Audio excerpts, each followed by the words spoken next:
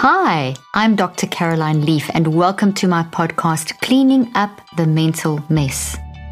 In today's podcast, I have a really important panel discussion with Professor Joanna Moncrieff, Dr. Mark Horowitz, both psychiatrists and researchers at University College London, and Robert Whitaker, a medical journalist and researcher.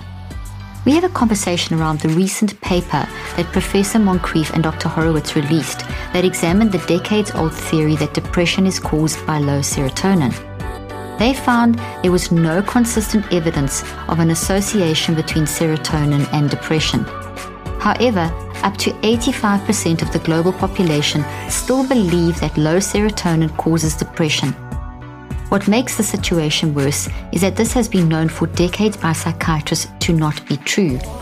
Yet the story has persisted. We discuss how this amounts to the public being lied to and misled by the medical profession. We also discuss the impact that this has had on millions of lives. We also touch on the impact of chronic use of antipsychotics and the concept of schizophrenia being a construct and not genetic, as well as the neurobiological biomarkers for mental health rabbit hole, and especially how brain scans like SPECT and MRI cannot diagnose nor track mental health issues. Join me for today's podcast. Life can be hard, and it's easy to feel stressed, anxious, and out of control. What if there was a way to take back control? What if there was a practical way to detox your brain? This is now possible with NeuroCycle, the first ever scientifically tested brain detox app shown to help reduce anxiety and depression by up to 81%. Users are guided through a variation of audio and video, brain exercises, and mind management lessons every day. I'm excited to share some of the latest features in the app, including guides for children and parents, detailed feedback and recommendations, written guides through days 22 through 63 of the NeuroCycle, and an easy way to track your progress. There are over 500,000 NeuroCycle users worldwide, and the app has helped change thousands of lives, including people trying to find purpose in life, overcoming fear, better sleep, improved relationships, managing intrusive thoughts, depression and anxiety, and so much more. NeuroCycle is for everybody. No matter who you are, what you've been through, or what you do, you have an incredible mind and brain that is always on and needs to be managed so that you can live your best both mentally and physically. This app is designed for individuals, couples, families, businesses, or corporations, for everyone, everywhere. Join us by committing just a few minutes a day and see how your life is transformed. In just 63 days, you will have begun rewiring your brain for a happier and healthier life. Download the NeuroCycle app today and start changing your life one thought at a time. Just look for NeuroCycle on the iTunes App Store or Google Play, or visit neurocycle.app. The link and more information will be in the show notes. Well, today's probably one of the most exciting days for me because I'm interviewing three heroes and mentors and people that I have so much respect for, that have taught me so much about what I tell you as my audience. That is Professor Joanna Moncrieff, Robert Whitaker, who should be Professor Robert Whitaker, seriously. And Mark, I think you are Professor as well, but I know you Doctor, okay.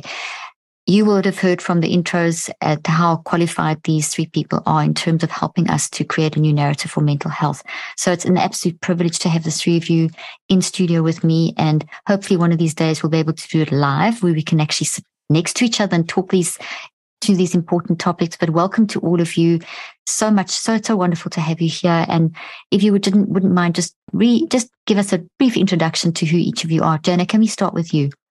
Yes, of course. So I'm Joanna Moncrieff, Professor Joanna Moncrieff. I'm a professor at University College London in London, and I'm also a practicing psychiatrist in the National Health Service in London. Thank you. Robert? Yeah, my name's Robert Whitaker, and I come at this whole subject from having worked as a journalist for many years. So that's the perspective I bring to it. And I'm the founder and publisher of a website called madinamerica.com. Thank you. Mark? I am a clinical research fellow in psychiatry in the National Health Service in England, and I'm an honorary research fellow at University College London, and I'm also a training psychiatrist. Fantastic. Well, each of you have done individual interviews with me, and so I recommend all of you go and listen to those as well. And today I chose to do this panel just to start diving into some topics that the three of you have such a great blend of experience and to the way you view these, that I think it's really great to just hear your opinion. So I'm going to start with the hot item in the room, which is the paper that you two, Joanna, you and Mark and your colleagues released so recently. It was just over a month ago, on finally, hopefully putting the serotonin imbalance chemical myth to bed. Finally, once and for, I should say, really kill that one in the water, hopefully. But it's had such an incredible reaction. So I'd love you just to dive in and talk about, what initiated the research, what your findings were, whatever you'd like to say about it, and the response that has been huge. This has really taken the world by storm, and why, and the impact, and whatever you feel is important for the audience to know about this paper. Joanna, let's start with you.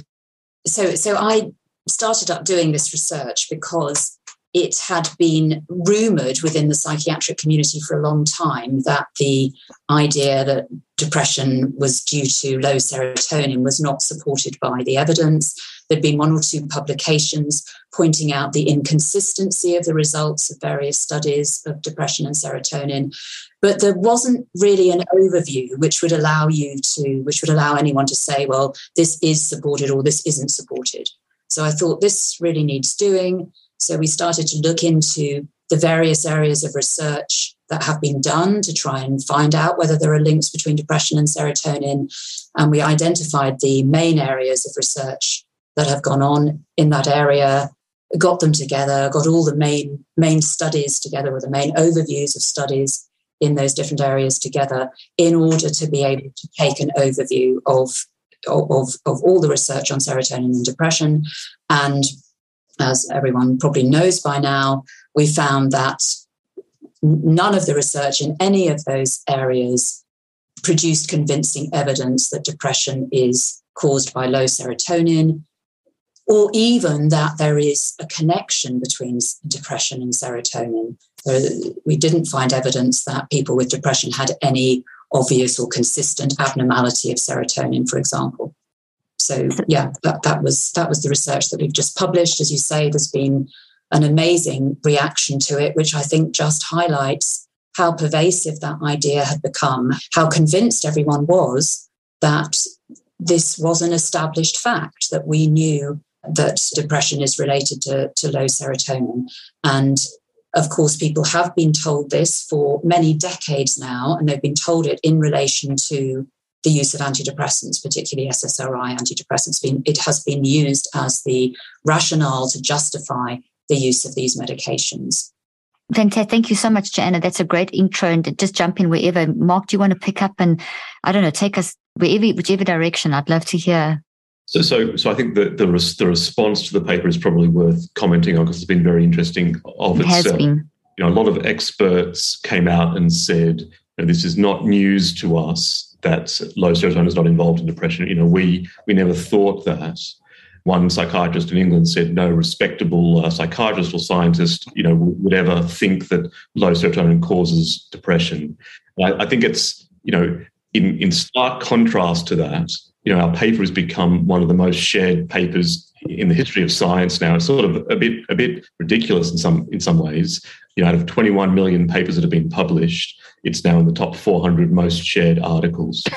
I think what that shows, what that underlines very strongly, is vast numbers of people in the public, including journalists we've spoken to. This was absolutely news to them. They had been convinced that there is a chemical imbalance in depression, specifically low serotonin, and that medications can fix it.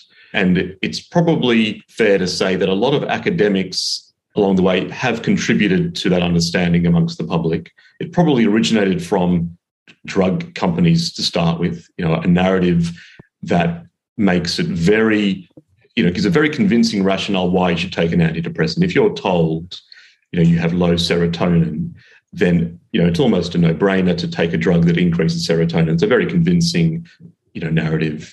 And in some ways, it's a little bit similar to other drug company marketing that they use to make their products appear either compelling or not dangerous. And the obvious example is Purdue Pharmaceuticals, who marketed OxyContin as not addictive if you have pain, which is a false narrative. And they did that. We know a lot about Purdue because of lawsuits and discovery of their internal documents. They did that because they knew that doctors would be reluctant to prescribe medications that they knew were addictive, because everyone who's been through medical school or just read the news knows that opioids are addictive. And they needed a convincing argument to get people over their reluctance, doctors to prescribe and patients to accept it. And they worked out that by saying this sort of sounding plausible idea, if you didn't think about it too much, that opioids are not addictive if you're in pain, would be enough to get GPs over their reluctance. And I think the narrative that antidepressants fix an underlying chemical imbalance has the same effect of getting people over their reluctance to take a medication for emotional problems, because I think most people find that a somewhat strange thing to do, and having this narrative makes it sound sensible and natural and understandable. And so it looks to me like another example of drug company marketing that has convinced the market that their products are make more sense to use than they probably do. We've done a bit of work looking at how, to go back to the role of psychiatrists, how much this idea of low serotonin has been discussed in the literature. So we looked at studies from the 1990s to 2010, a study led by Joanna, looking at how many mentions of this idea was in the literature. And it was a very prominent idea put forward about low serotonin. There was large sections of textbooks dedicated to it and academic articles. And so it clearly was an idea that was central to academic discussion about depression. We found there's an old pharmacist getting towards the end of his career who's sort of seen it all.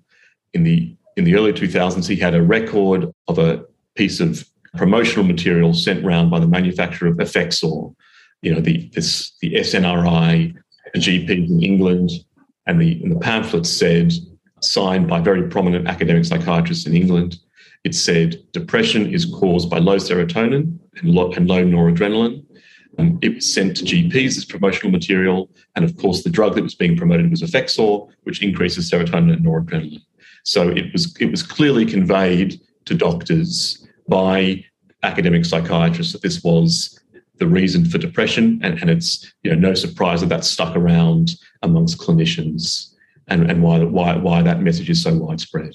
Two comments just on what you've both said, and then I want to hand over to Robert, and that is the fact that the psychiatrist said, oh, well, we've known this all along, but you've just so clearly said that there's been psychiatrists and psychopharmacologists, whatever they call themselves, creating pamphlets and training doctors. And I know in the States, I think it's the same, pretty similar in the UK. Robert, correct me if I'm wrong here with my stats, but 95% of SSRI prescriptions are coming from or primary care physicians or general practitioners. And that they're going from the brochure, they're going from the little lecture that they've had at med school. It hasn't been a whole analysis. So that messaging has been there, which then puts the ball in your court, Robert, because you wrote the most phenomenal response to this paper being released just a few days back. And you and I spoke about it, and I encourage everyone to go listen to that podcast, where you actually said that this is actually a legal fraud case that is being kind of like, it's not a case, but it could be, it justifies looking at this legally. Yeah, two things here real quickly. I disagree a little bit with Mark in terms of the origins of this chemical imbalance story, where it's the blame is placed on the pharmaceutical companies. I think you can trace it really to the American Psychiatric Association starting to use it to sell its disease model to the public after DSM-3 was published. And then what happened, once they put that idea out there, the drug company said, this is the greatest story ever, because we can use it to market our drugs. And of course, they have the money to market it. But I really think the genesis starts with the American Psychiatric Association and with the understandable motive. They were trying to sell a different model to the public once they published DSM-3, and you see it right away. Robert, sorry, you'd probably agree with me. I think it starts even earlier. I mean, it starts in the 60s, when the new drugs are coming in, and it gets going through the 70s, and then it's picked up by the APA. And again, then later, as you say, picked up by the pharmaceutical industry. But it starts off in, it's proposed by psychiatrists, isn't it? Clearly. Yeah. And I agree with you, Joanna. If you really want to trace it, it starts when psychiatry wants to present itself as a white coat, yes, medical specialty, which goes to the 60s. The thing about the 80s is this moment they have this new model they definitely want to promote to the public, that they've vanquished the Freudians and that sort of idea. So it really takes off then. Yeah. And just in terms of responsibility, but it is true that once they float it out there and they start promoting it, the drug companies, they rush to take advantage of that because that's fantastic. And here's the other thing is, as a journalist, I'm always looking at how things are communicated to the public. We in the population should trust the medical specialty to tell us the truth. Yeah. Not the drug companies. So if they didn't have the cover of the APA to do this, they could have never done this. And if the APA wasn't sort of adopting it into its materials and sending out this stuff, this would have fallen flat. It benefited the APA as well. I think one of the things we have to realize here is the public, it takes for a medical idea to take hold, the medical specialty has to embrace it because they're the ones who are seen as having the legitimacy in society for telling us what is true. And then what happened after Mark and Joanna published their paper, there was this extraordinary response where people said, oh yeah, we've known that, there's nothing new. And actually within academic research circles, that's pretty true. Yeah. I remember I was giving a grand rounds at Massachusetts General Hospital after I wrote a book called Anatomy of an Epidemic, and they were sort of unhappy with me. And one of the things they were unhappy with me was that I said, this chemical imbalance story was promoted. And they said to me, that wasn't fair to us. That idea was discarded 25 years ago. And I said to the people at MGH, yes, it was sort of discarded a long time ago, but I think you forgot to tell the public. In other words, they didn't feel that responsibility. But it's worse than that, because if you really trace the internal communications within the American Psychiatric Association, in 1999, their own textbook said, okay, let's look at this monoamine hypothesis of depression. Serotonin is monoamine. And they said, we've looked at it and it hasn't, there's no evidence for it. It hasn't panned out. And then they even sort of made fun of the hypothesis because they said there's no reason that the pathology of a disease should be the opposite of the mechanism of action of the drug. Mm-hmm. So they declared it dead and buried. But then what happened? You can see that the president of the APA in the next 2 years, they write a magazine article and say, we now know that depression is caused by low serotonin. And in 2005, they put out a press release and said that psychiatrists are specialists in fixing chemical levels in the brain. And they put out a brochure and said that depression is due to chemical abnormalities in the brain. So the point is, within the medical profession, within the psychiatric profession, in at least their pronouncements to the public, they kept on telling this story. And so the reason I said about a legal case is this. The idea of informed consent is sort of at the ethical heart of medicine. Mm-hmm. You have to give a patient the information that allows them to make an informed decision of whether or not they want the treatment. And the principle is a person has a right to self-determination. Well, if a patient goes to a doctor and they're told they have a known pathology, a chemical imbalance, and the drug fixes that, and the research within the professions, in its own textbook says that's not true, that's a form of intentional lying to the patient. Now, I'm sure there's many doctors who had that conversation with patients that didn't know it wasn't true. But nevertheless, if you intentionally lie to a patient, it's seen as medical battery in the United States, okay? So my point of this is not really at what was the understanding of the individual doctor, but we had a whole medical profession that said it's not true, yet they promoted this story to the public, and that means to the patients. So my point was that's a form of societal medical battery, in essence, that you had a medical specialty who we trust, who has great prestige in a society. Yeah. They betrayed that trust. And if you look at it in a legal context, it is seen as a form of not just medical negligence, but medical battery, because you can't lie to patients intentionally in order to get them to take a treatment. Every holiday season, I love to cook a giant traditional meal with the people I love most. We always do a ham and turkey, and this year I'm super excited to cook a delicious, succulent meal for my family with ButcherBox. ButcherBox takes the guesswork out of finding high-quality meat and seafood you can trust. All their products are 100% grass-fed beef, free-range organic chicken, pork, raised crate-free and wild-caught seafood. They are also humanely raised with no antibiotics or added hormones. Plus, you can take the stress out of holiday grocery shopping by getting just what you want delivered right to your doorstep. ButcherBox offers free shipping for the continent of the US and no surprise fees. And you can choose from a variety of box plan options, from the curated ones to customize and change your plan whenever you want. You can also give the gift of ButcherBox to a fellow food lover this holiday season.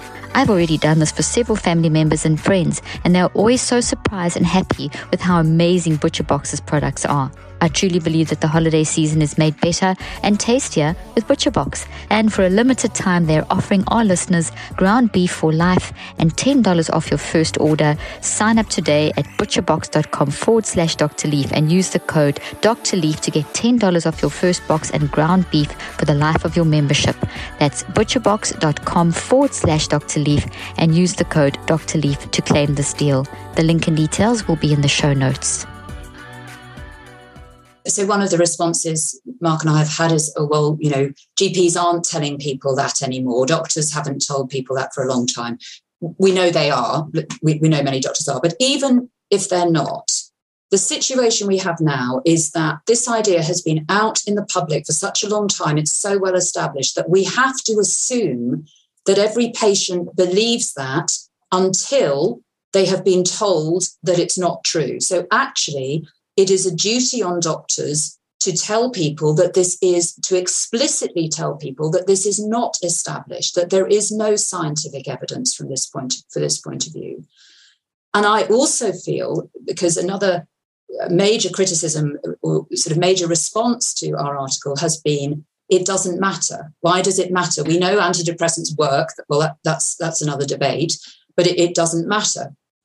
And the only reason they can say that it doesn't matter is because they are assuming that antidepressants must work in some similar way, on some other underlying abnormality, whether that's a glutamate abnormality or an abnormality of neurogenesis or neural networks or whatever is the latest fad.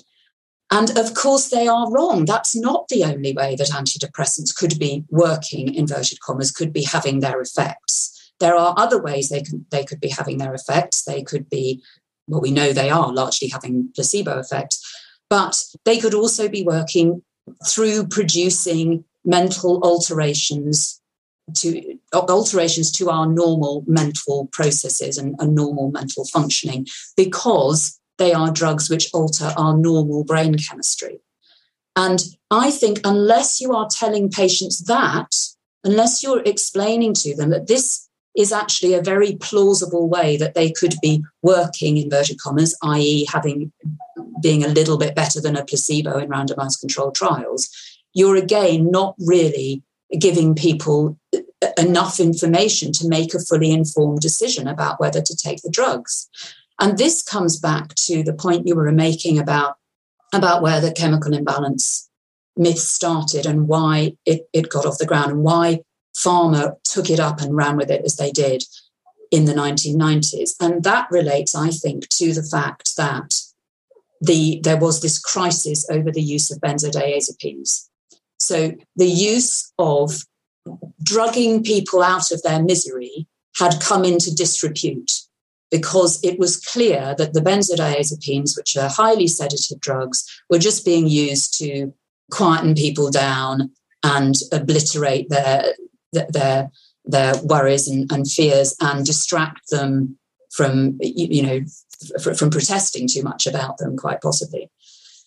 And so it was really important at that point that pharma had a new narrative, that pharma could convince people that, no, you're not taking something that makes you feel a bit different, that numbs you a bit and is just going to distract you from your underlying problems. You're taking something that's going to solve them because we've found the underlying problem in the brain.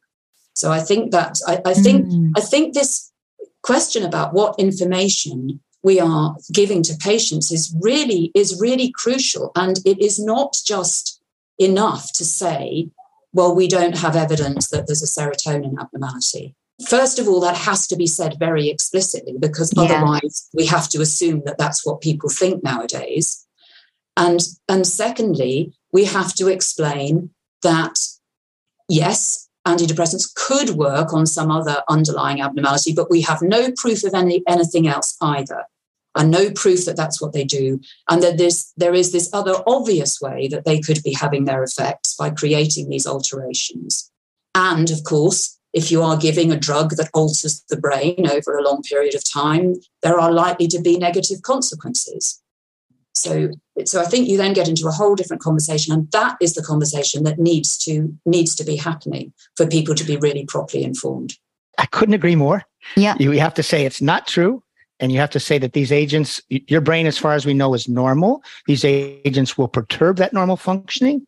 It will cause long-lasting changes. And then, Joanna, the only other thing is this, we sometimes focus on that small benefit in the industry-funded trials. I think the patients need to be told about what are the outcomes for real-world patients, especially over longer periods of time, because those outcomes are poor. Yes. And I think it's pretty evident they're worse than natural recovery rates. Exactly. So I think that should be part of the informed consent, because you're asking me to change my life and to change my brain. I need every bit of information.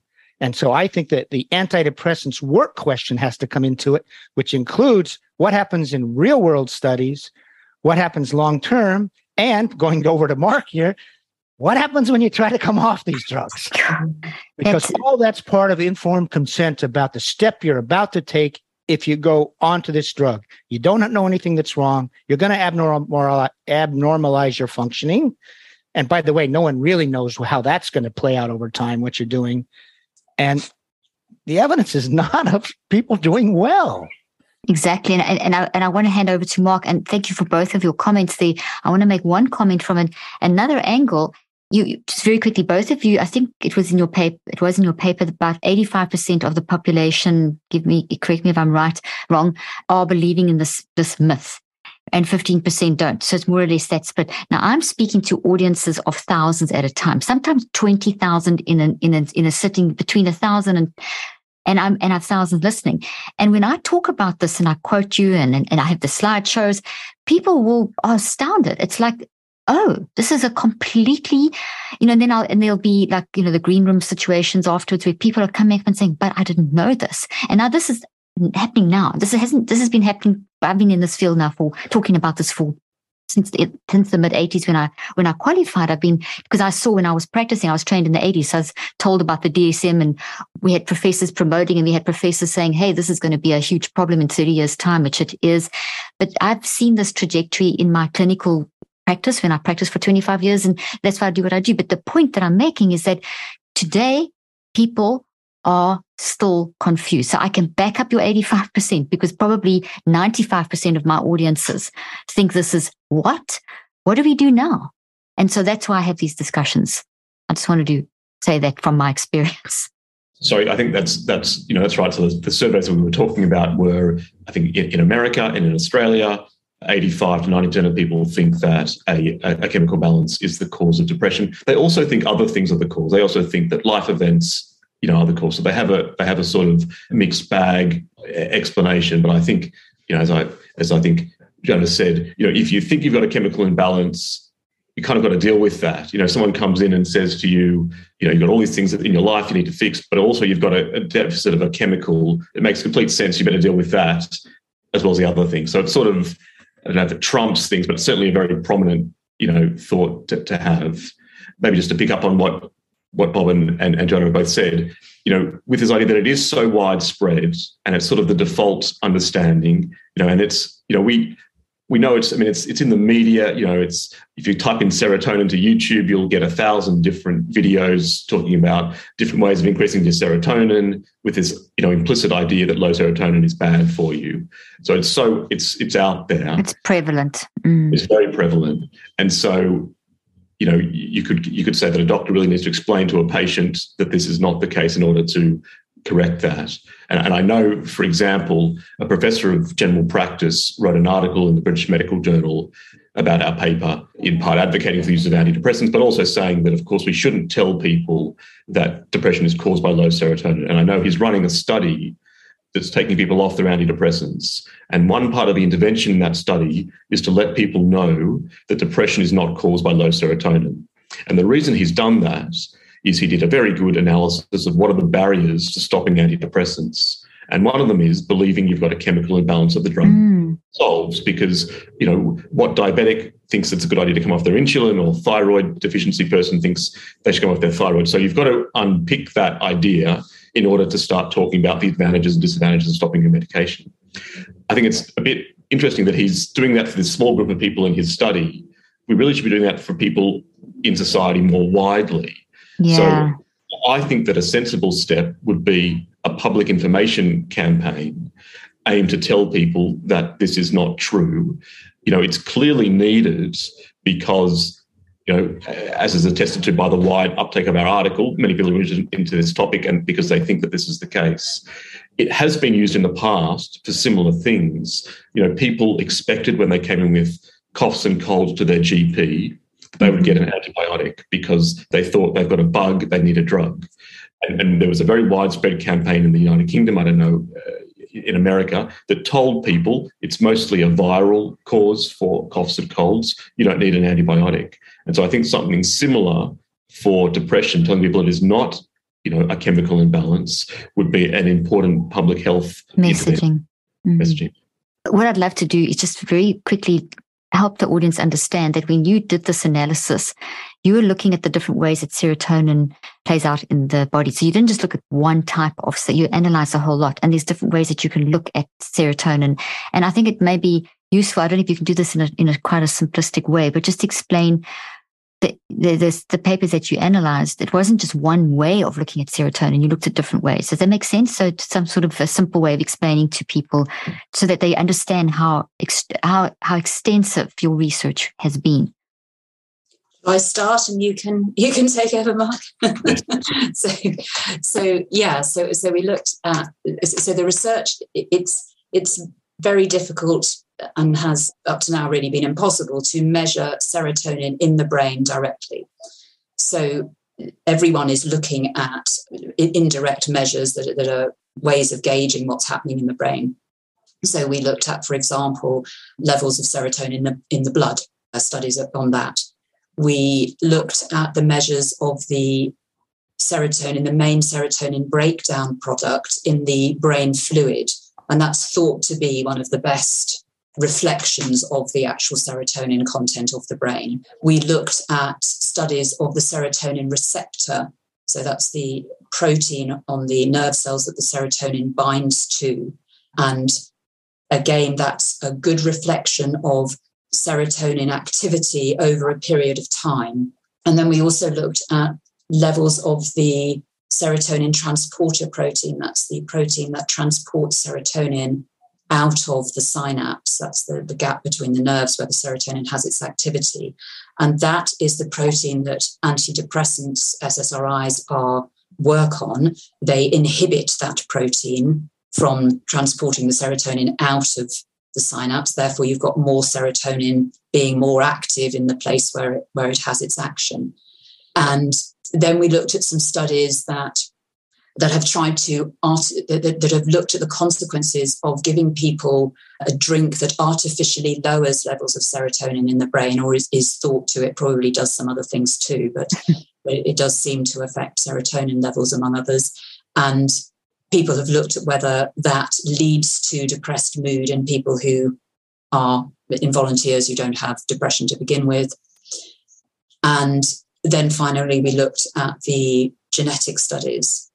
So I'll leave Mark to talk about the genetic studies, but talking about all the other things, basically, overall, there was no good evidence that people with depression have lower serotonin than people without depression. If anything, there were one or two results suggesting that people might have higher levels of serotonin activity in untreated depression, although the results were very inconsistent and there are different ways of interpreting those. the study on blood serotonin showed a strong correlation between taking antidepressants and lower blood serotonin. So that was very interesting and suggests that there may be some feedback mechanism that has overshot. So people are taking antidepressants which temporarily increase serotonin levels, so the system adapts to try and normalize the serotonin levels, but may over-adapt, so you end up with even lower levels than normal. And so, yeah, those were some of the things that we looked at. Do you want to explain the genetic studies? Because they were really interesting and very convincing, because they involved, so these other studies involve about 6,000-7,000 people between them. So they're not small, but they're not massive either. But the genetic studies involved tens of thousands, one of them over 100,000. So they were very convincing evidence of negative findings. Yeah. So I'll talk about the genetics. They're very interesting, because one of them is why I went into research in psychiatry in the first place, because it was such a big finding. People might remember this from the early 2000s. There was a finding that the serotonin transporter gene, which is the gene that Joanna just explained, that controls how much serotonin is in the synapse, it by itself didn't determine who was depressed or not. But when it interacted with stress, it had a very big predictive value on who would become depressed. It was a very prominent paper. So it showed that people that had the shorter version of this transporter, when exposed to stress, were more likely to become depressed. And it was in Science, the biggest biological journal in the world. And it was proof that there was this clear biological explanation to depression. And it was what got me interested, first of all, in biological psychiatry. And that was why there's been it's one of the bases for thinking that serotonin is involved in depression. And so we went through studies that had examined this area. And since the 2000s, there'd been 20 years of research. And a group had basically got together all the different studies that had been done looking at this transporter by itself and also in an interaction with stress. And what they'd found was that this first initial finding that got a lot of publicity was a false positive. The sort of thing that happens when you do a study with a small number of people, you're more likely to find odd results. And that's what it turned out to be. When you looked at all the studies together, this group actually spent 6 years doing this collaborative study. They found there was no effect. Whether you had the shorter version or the longer version, exposed to more stress. So stress had a big effect. I'll put that to one side. Whether you had the shorter version or the longer version, it didn't affect your risk of depression. And they concluded there was no evidence that this was involved in stress sensitivity. Against that, which I think is what makes the findings so strong, as Joanna said, these studies involved tens of thousands of people. They looked at every possible confounder, age, race, gender, none of it a difference to the genes. It didn't matter which gene you had. It didn't affect your risk of depression. What had a very, very clear effect in all the studies was exposure to stress. Adversity, however you measured it, they used job loss, relationship breakdown, physical illness. They weren't even looking for that. They were looking at the genes, but it came up again and again so strongly that that's what determined who became depressed. Things going wrong in life, causing people to become overwhelmed, was what led to depression. And all of these studies, and there was another study looking just at the genes themselves, a very large meta-analysis in a prominent journal showing, again, that this transporter gene, had no effect on risk of depression. And so putting all those things together, we looked at 6 different domains of research into serotonin, was what allowed us to conclude that there was no convincing evidence that serotonin is involved in any way in the last 50 years or so of research. Thank you for saying that. And the reason I asked you to get so specific is because when people have this kind of factual information, they can make an informed decision, which is what we try and see. If the doctors aren't going to do it, we have to have platforms that are going to tell the truth. But once again, and I know, Robert, you probably could speak to this, why have the public heard that this is not exactly what you just described, that this gene is not, it's the stress, which all three of you speak about extensively, so do I, that it's the life's experiences that are the cause, not the gene, not the brains, not the abnormality in the brain, not the serotonin or the glutamate, which is, you had a whole thread going this morning or yesterday, Mark, about the Cleveland Clinic and glutamate and all that, how they're still talking about this. It's the life experiences. But once again, are the public Are the patients being made aware that this is not genetic? Well, I can tell you from my side that the people are astounded when I talk about this kind of thing. Oh, we thought it was genetic. We thought it was serotonin imbalance. So, Robert, would you like to just jump in there and say this once again? Again, one of the problems is that the information that gets promoted to the public, like that first small study would have been promoted to the public, to the media, because it fits with the narrative that, frankly, the drug companies and the American Psychiatric Association or the guild, let's put it this, because it can be an international guild, that's what they want to tell. So they promote that to the media, and the media repeats it. But what they don't promote is the finding that Mark just talked about, when it knocks that down because it doesn't fit their narrative. Now, that's actually one of the reasons I founded, created this website, was because there is so much science that is actually published that counters that conventional narrative. Yeah. And we wanted to be a medium for that. And I have to say one thing about their recent paper. So it made a big splash, and this whole number of downloads and et cetera and shared. That's extraordinary, okay? And we did have our national public radio program do a story on it. Now, they basically blamed everything on the pharmaceutical companies and emphasized about 25 times antidepressants work. But guess where their story hasn't appeared in the United States, as far as I know? I don't think the New York Times has covered it. I don't think the Washington Post has covered it. I don't think the LA Times has covered it. I don't think the Wall Street Journal has covered it. Maybe the Wall Street Journal. I'm not quite sure. I didn't see it there either. The point is, our major media hasn't announced this to the public. Why not? Exactly. Now, I think part of the problem is the science writers, in fact, have become so convinced in this narrative, they think that's the scientific narrative. Yeah. And it just can't even gain traction in our mainstream media. Now, it's better in the UK. I don't know how it is in Australia. I don't think it's very good in Australia, by the way. But at least in the UK, in large part, thanks to Joanna and thanks to Mark, that there is this sort of critical psychiatry movement that comes from within by psychiatrists that has made inroads with the media. But it hasn't happened here in the United States. No. So their paper, which basically, the reason it's so important, in one brilliant short moment, it undercuts the entire narrative that we've organized ourselves around, the soundbite that our society has organized itself around for the last 30 plus years. It's why we also medicate our kids. We think they have a chemical imbalance. This undercuts that entire story in one quick stroke. And you think it would be promoted. You think it would be headline news in the New York Times, Washington Post. And if it were, that narrative would change. Oh, totally. So I blame the media too, because they don't do their homework. They don't go to. The science reporters so often just act as stenographers, as secretaries of what's told. They don't go to the documents.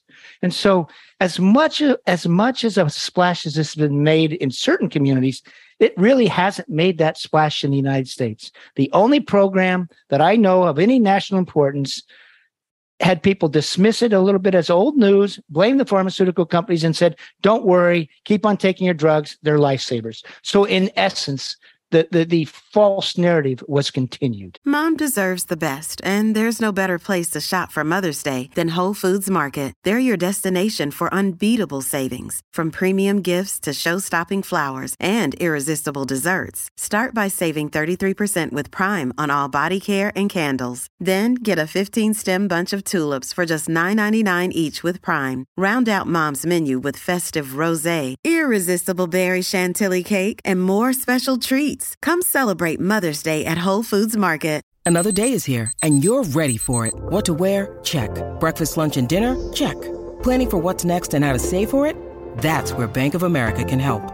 For your financial to-dos, Bank of America has experts ready to help get you closer to your goals. Get started at one of our local financial centers or 24/7 in our mobile banking app. Find a location near you at bankofamerica.com/talktous. What would you like the power to do? Mobile banking requires downloading the app and is only available for select devices. Message and data rates may apply. Bank of America NA, member FDIC.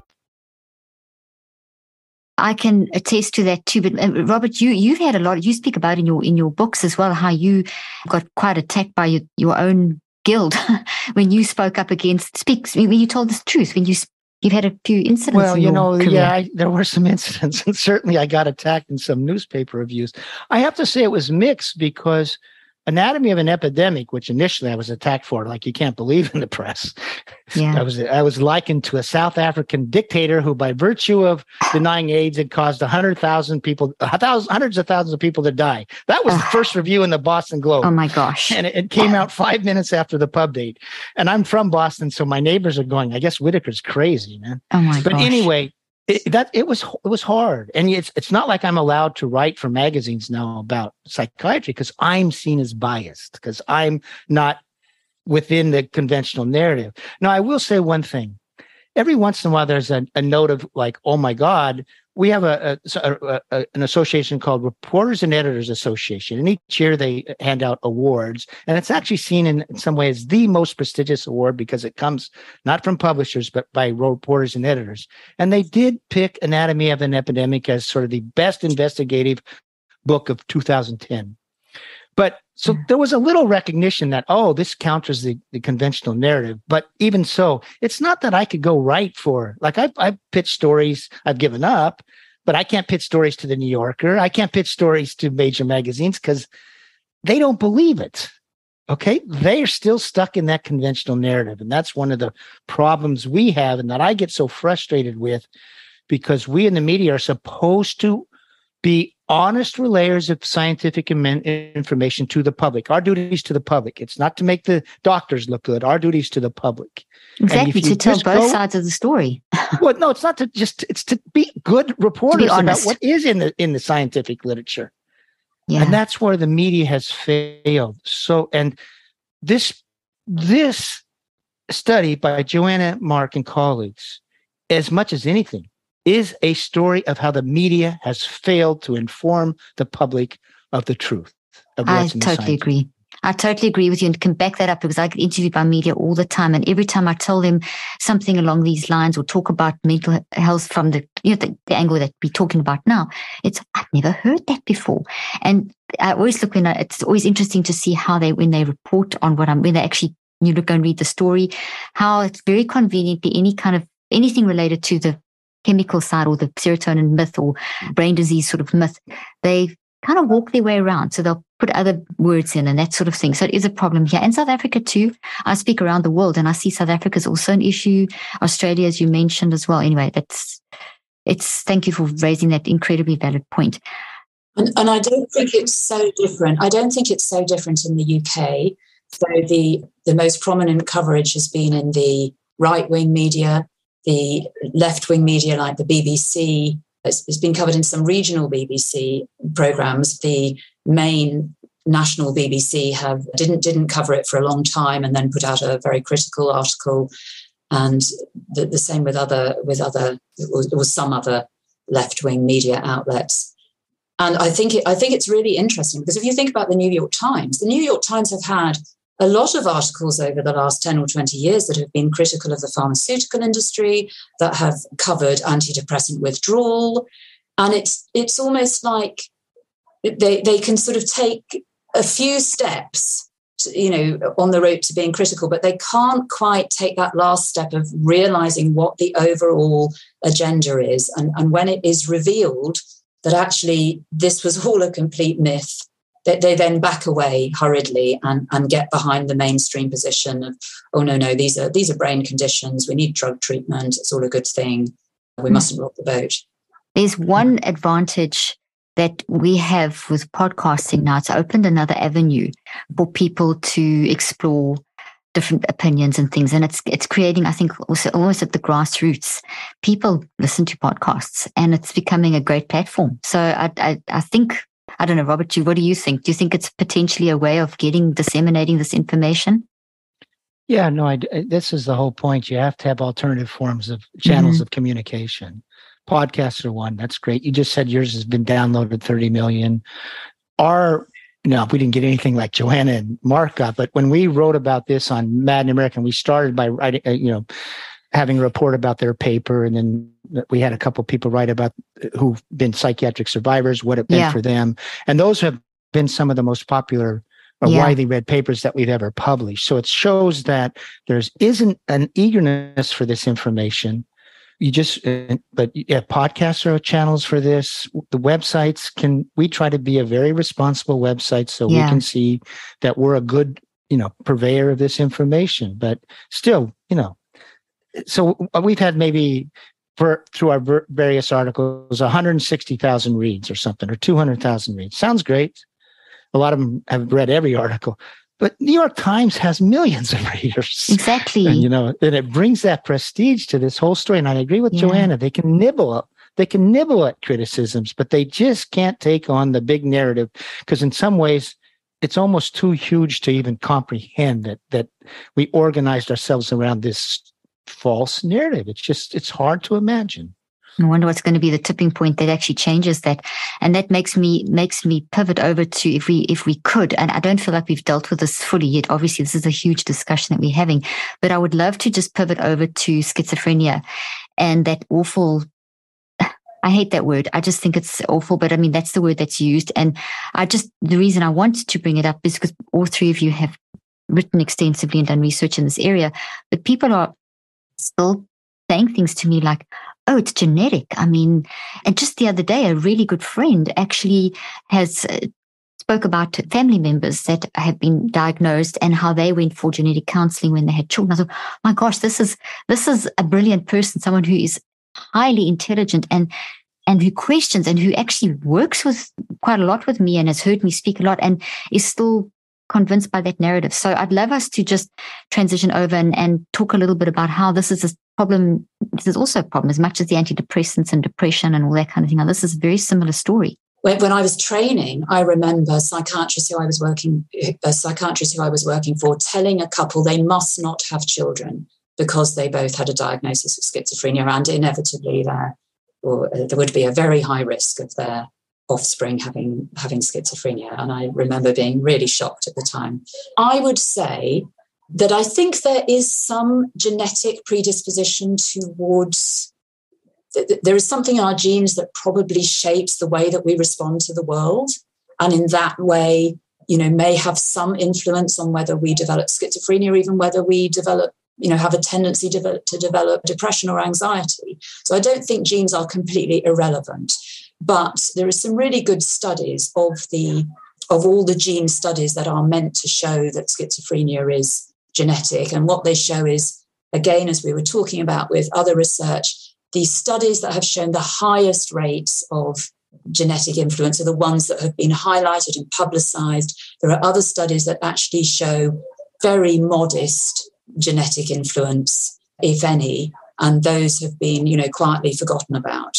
So that there may be some sort of genetic influence there. I would say not on schizophrenia, but there are genetic influences on our personality that are probably relevant in some ways. But actually, the research on whether particular genes or a particular genetic makeup has an influence on schizophrenia shows very little evidence of that. And then your work on antipsychotics and the impact and just the whole concept of antipsychotic, once again, antidepressant. Could you speak to that? As with antidepressants, I think it's important that we realize that antipsychotics are not correcting an underlying chemical deficiency or chemical abnormality or any other sort of abnormality. They are drugs that produce profound alterations in people's mental states. I mean, some of the antidepressants at least produce quite subtle alterations, and people are not necessarily aware that they're really in a different state. But most people who took a dose of an antipsychotic would immediately feel very different. So they have very strong mind-altering properties, and the alterations that they produce can be superimposed on an episode of psychosis. And one of the alterations they produce is they induce emotional indifference, emotional numbing, and a general sort of restriction of and slowing up of thinking. So that if you superimpose that on someone who's in a very mentally disordered state, very preoccupied, maybe having hallucinations, misinterpreting sounds and stimuli, then you will find that settles down a bit, that is numbed and reduced a bit. So that's how I think that antipsychotics are working. And my view is that antipsychotics can be useful drugs when people are acutely psychotic. They can reduce those psychotic symptoms. But if we remember that they are doing that by generally slowing down and dampening down people's brain activity, essentially, then we can see that actually taking them long-term might be quite detrimental and impairing to people's ability to function. So that's, and we see that, we see some evidence that in the long term, antipsychotics may actually make some people worse. And I would always say some people, because I think there are some people that maybe have, ongoing psychotic symptoms for whom they may be useful. But some people who recover from their episode but are encouraged to take long-term treatment will be harmed by it because it is impairing it. It actually reduces people's ability to function in the long term. One of the things that is, from my point of view, is a little frustrating in terms of how we, in the media, is we speak of schizophrenia as a discrete illness. Yeah. Whereas, I think everybody will actually say that schizophrenia is a term for a variety of pathways into sort of disarray or whatever. So once you understand that, it sort of takes all of this research on genetics and stuff, and even outcomes becomes a little problematic because you're grouping a lot of different people together who may have very different things going on inside them, et cetera. Real quickly on the genetics, sometimes one of the, again, it's what gets promoted to this, but one more things that Joanna's talking about, we've reported on these studies that find there might be some genetics might confer some risk of having a psychotic episode, but it's a minimal risk. And also what Joanna talked about is maybe the genetics is that, what is your vulnerability in terms of how you react to the stress? Because genes we're built to be responsive to environments. Mm-hmm. So it still does, even if you have that sort of like genetic vulnerability, whatever it might be, or slight risk, you still have to look at environments that people are raised in and whether they're stressful and that sort of thing, because there's all sorts of evidence that trauma and stress, particularly early on, does increase your risk for these problems later on. So again, I'm looking at this conversation that we have, and we have this conversation, schizophrenia is a genetic disorder, you're going to be ill for life, chemical imbalance, take your drugs for life. And there's plenty of evidence that if you start anew, when people have that first psychotic episode, that at least a pretty high percentage could get better and then don't need these drugs for life. And then you have to ask the question is, should you be putting everyone on right away or that sort of thing? In other words, antipsychotics, if properly discussed and talked about in terms of what they do, they could be a useful tool. But we think of them as a drug that fixes a disease, and that takes away from doctors using them as a useful tool. And using as a useful tool, you try to figure out for whom and for how long. And I actually agree that they can have a use, but I think they're doing great harm on the whole because of this story. I think they block recovery for a lot of people because clearly if you stay on these drugs for a long time, you have all sorts of impairments. And then the other problem we have with this is now we're prescribing antipsychotics to, willy-nilly, as an add-on to antidepressants to kids because they're so profoundly impactful on dopaminergic pathways and they change the brain. You should try to minimize the use of these drugs, not maximize their use. So well said, Mark. I guess through Joanna's historical analysis of the way that these drugs were talked about and the way that they've been presented, that these drugs were originally called major tranquilizers, and were kind of branded to sound like antibiotics because, again, it sounds like a targeted treatment. That was a very big, I'd done many years of psychiatry before I came across those ideas. That was a very big shift in thinking for me. And it made a lot of sense for me in what I'm seeing in patients, that some people are benefited by quieting down their thinking and feeling, and other people are, impaired by the sedative effects of these on their ability to function. And I guess maybe I can add just an illustrative story, because now I take people off antipsychotics, and I've seen some things that I wouldn't have seen before practicing as I practiced, which I think explains why psychiatrists are hesitant to follow such ideas. So what I saw was, for example, a patient who had been on antipsychotics for many years.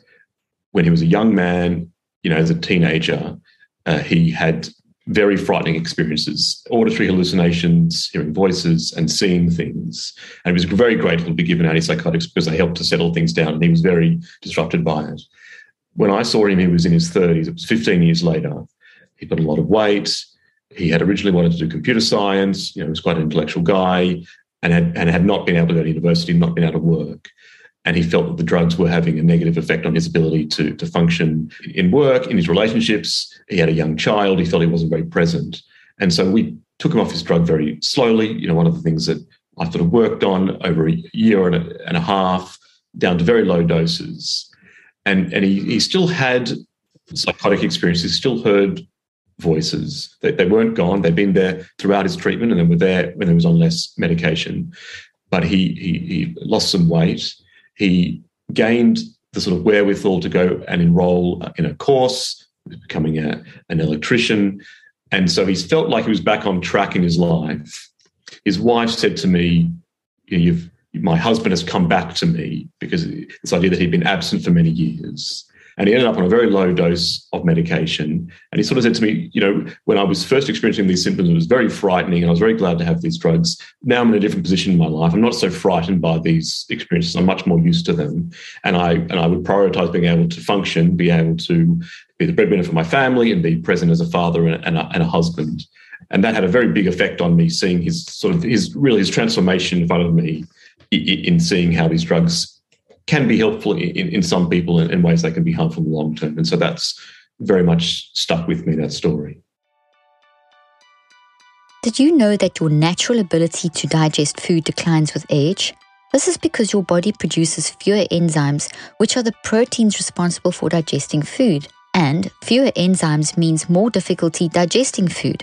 This is especially true if you overcook your food, because this can kill enzymes, which is why you may have digestion problems even after a good meal. Your body just can't produce enough enzymes to get the job done. This is where supplementing with high-quality enzyme supplements can be a huge help. I personally recommend Masszymes by BioOptimizers. It's a best-in-class supplement loaded with full-spectrum enzymes for digesting proteins, starches, sugars, fibers, and fats. Taking Masszymes daily helps me top off my enzyme levels and replace the enzymes my body is no longer producing.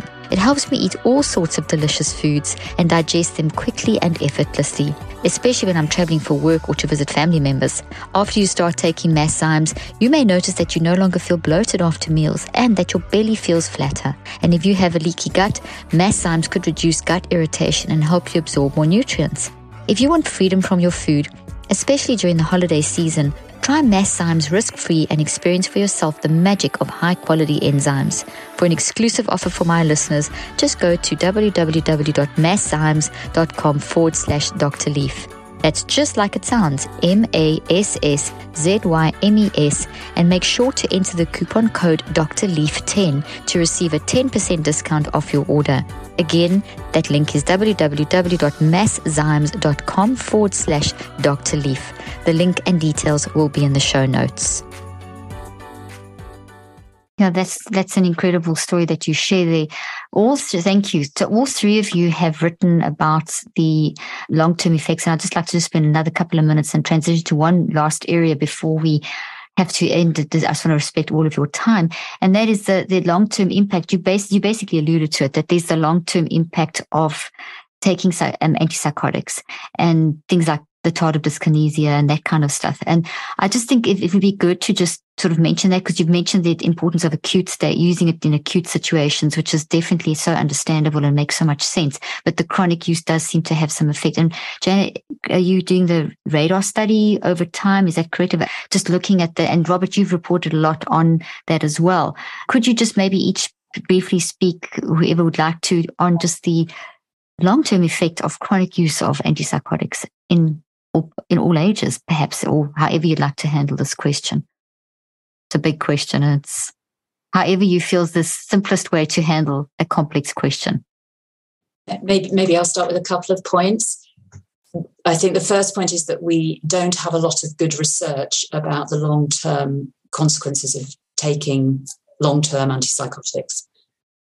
We know that there are these adverse effects that you referred to, the tardive dyskinesia as this movement disorder that's caused by brain, the antipsychotics affecting the brain, and is also associated with some degree of cognitive impairment. And that can occur with long-term antipsychotic use. Then there's weight gain and diabetes and heart problems. Sudden cardiac death is associated with the use of antipsychotics. So there are lots of adverse effects. I think the question that there hasn't been enough research on is, how does long-term use impact on people's functioning and quality of life and overall outcomes? And there've been various follow-up studies, many of which seem to suggest that people who, Robert knows probably more about these than me, seem to suggest that people who take long-term antipsychotics do worse. Part of that may be because they're the people with the most severe conditions to start with, but some of those have controlled for some of the factors that might predict severity, and still seem to be finding some detrimental effect of long-term antipsychotic use. The reason we're doing the RADAR study is because there are very few studies that have followed up groups who have been randomized either to continue on long-term treatment or to gradually reduce and, if possible, stop antipsychotic treatment.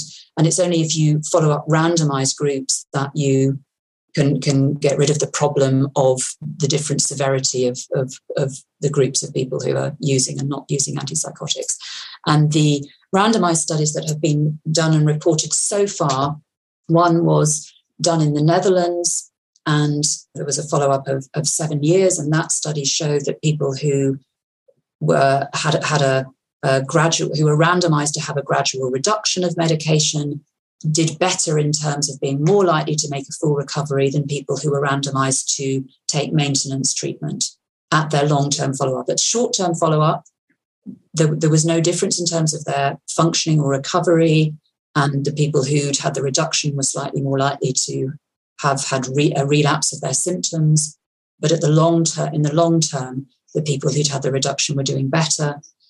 And then there was one other study that's reported that was, I think it was done in Hong Kong, and it involved a long-term follow-up of people who went into a discontinuation study of quetiapine. So people were given this antipsychotic quetiapine when they were experiencing a first psychotic episode, and then they were randomized either to continue or to have it substituted with a placebo over a period of about a month. They did a 10-year follow-up. They reported that some composite outcome they had come up with was worse in the people who'd been randomized to discontinuation. But actually, if you looked at all the things they were looking at individually, there was no difference between the groups. And this study wasn't looking at a gradual program of reduction. It was looking at a placebo-controlled trial where people were transferred onto antipsychotics very rapidly. And actually, the people in the reduction arm didn't stay in the study very long, because a lot of them did have problems with increasing symptoms, possibly as a result of the withdrawal of the quetiapine over quite a short period.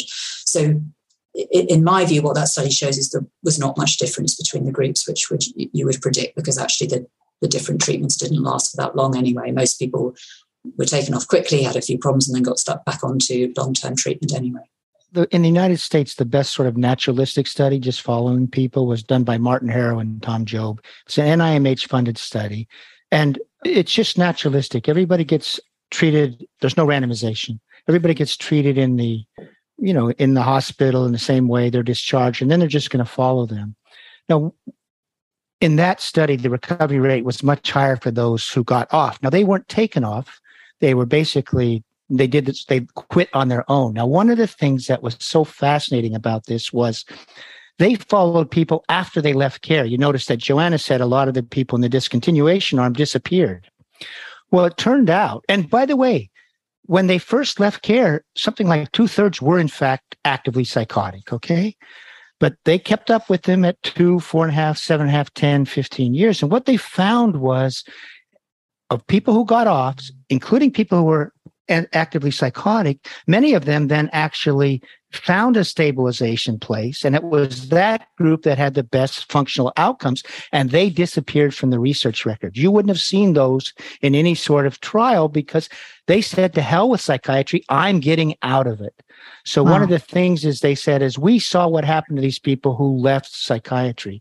And what you see in that group that stabilized off, a lot of stability, a lot of return to work, something like 90% at one point had returned to work. And they were also very stable if they got stable off antipsychotics.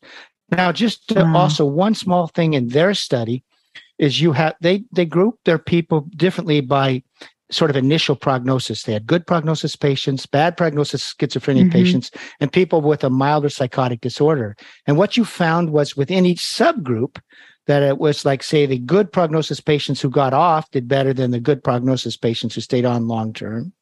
Bad prognosis who got off did better than the bad prognosis who stayed on. It was the same with the milder. And the most important thing was this: schizophrenia, whether good or bad, who got off did better long-term than those with milder psychotic disorders who stayed on long-term. So that actually is a cross in what you would expect from initial prognosis. The other thing I think we need from a scientific point of view is the problem with the discontinuation studies is people go on these drugs and their brains change. They become adaptive to the drug.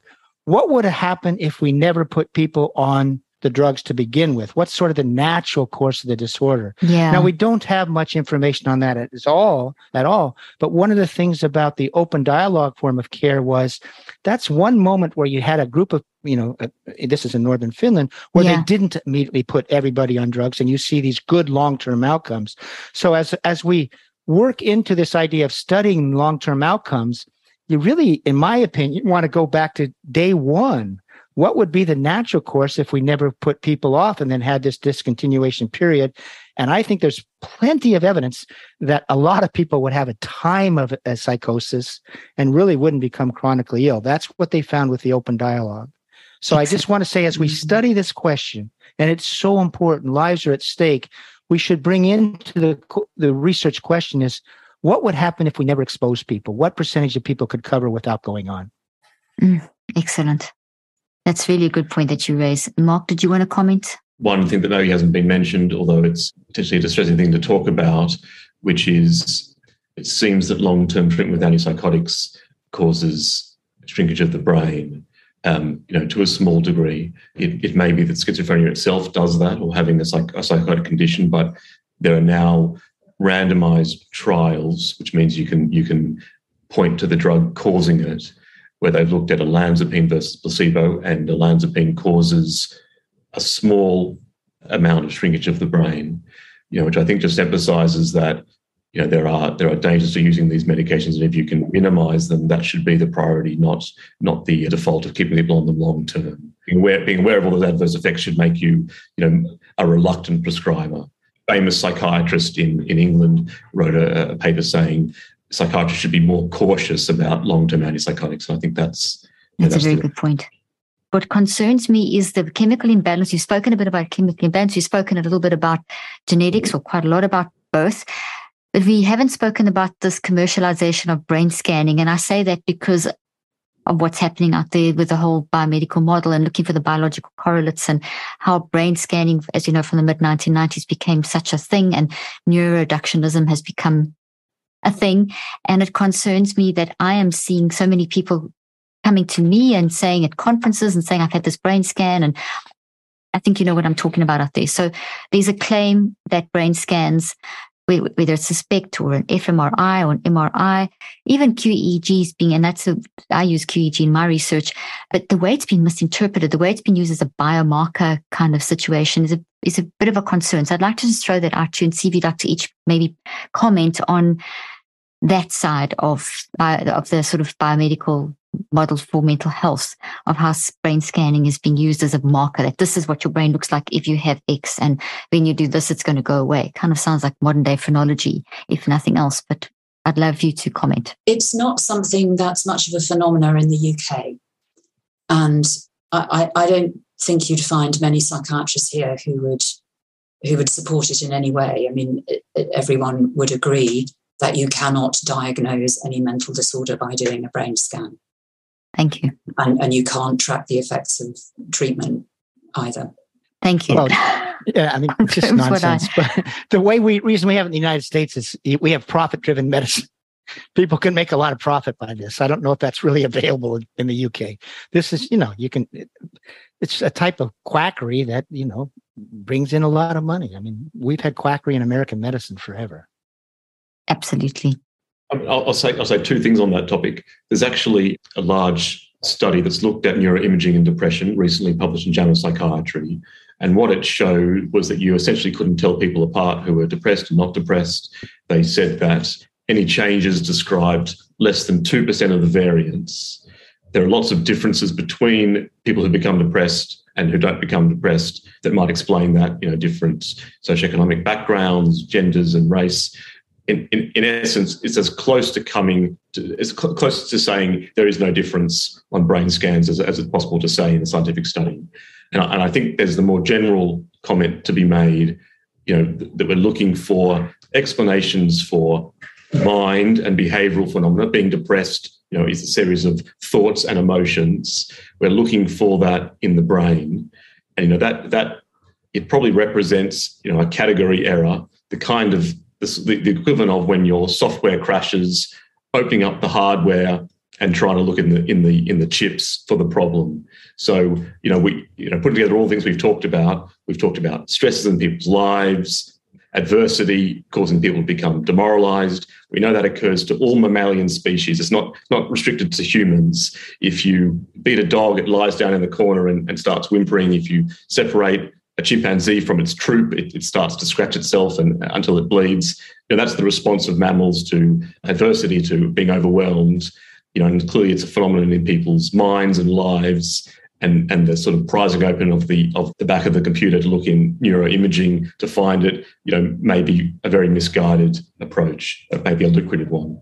It brings us back actually to where we started, because I agree people's normal understanding of emotion is not that you explain it by looking at it in the brain, but that you explain it by looking at what are people reacting to, what is going on in someone's life, what historical experiences have they had that are influencing how they react to something.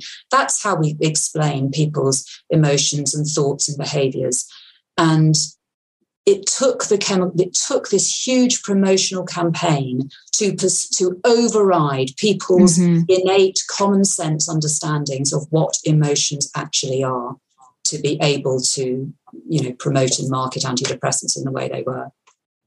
Brilliant comments, all of you, brilliant. Would anyone like to say any final round of comments? People listening, if they're thinking about their medication and they're reconsidering why they were on antidepressants, for example, after our paper, I would say to everyone, don't stop these drugs abruptly. They can cause lots of troubles. We know that severe withdrawal symptoms can occur to people. The best way to come off these drugs is to do it gradually, do it under medical supervision. There's guidance out there, better in the UK from the Royal College of Psychiatrists in America, but no one should stop their drug quickly. Just thought I'd put that in there. No, Mark, thank you for saying that. And I want to just comment to all the viewers that my interview with Joanna and Robert, we spoke about this as well, not coming off, tapering. And Mark, when your interview as well, you go into depth about how to withdraw, and you have a website up, and you have a paper up or guidelines up on the Royal College of Psychiatrists that people can go and access. So thank you for mentioning that. So that's really an important comment. Well, I just wanted to say, wow, first of all, and thank you so much for your time, your wisdom, your expertise from the three of you. I know how hard you work and how compassionate you are, and how moved you are to change the narrative of mental health. And I want to thank you and honor you for that. And thank you for your time. And I'd love to have you back again at some point and take this even deeper and help people even more. So thank you so much. And honestly, keep up the good work, because you are changing lives. Sometimes I know you may not feel like you are, but you didn't even know that I knew so much. I've been following you 3-4 years and how you've impacted my life. And through you, I've managed to impact thousands of people's lives too. So thank you for what you're doing. Keep up the good work. And I look forward to our next conversation. Thanks for having us. Thank you, Caroline. Thank you. Thank you so much. I hope you found today's podcast interesting and helpful. If you want more tips and help with managing anxiety, depression, and mental health, be sure to visit my website at drleaf.com and to sign up for my weekly newsletter, where I also include a schedule of my speaking events and so much more. And follow me on social media. I'm on Twitter, Facebook, and Instagram. Just look for Dr. Caroline Leaf. Also, I love seeing all your posts on social media about this podcast. I love seeing what resonates with you and what you've learned. So be sure to continue posting and tagging me and letting me know what you think and how these tips worked out for you. And don't forget, leave a review and keep spreading the word about this podcast. Thank you for joining me today. I really hope you learned something new and helpful. Till then, I'm Dr. Caroline Leaf.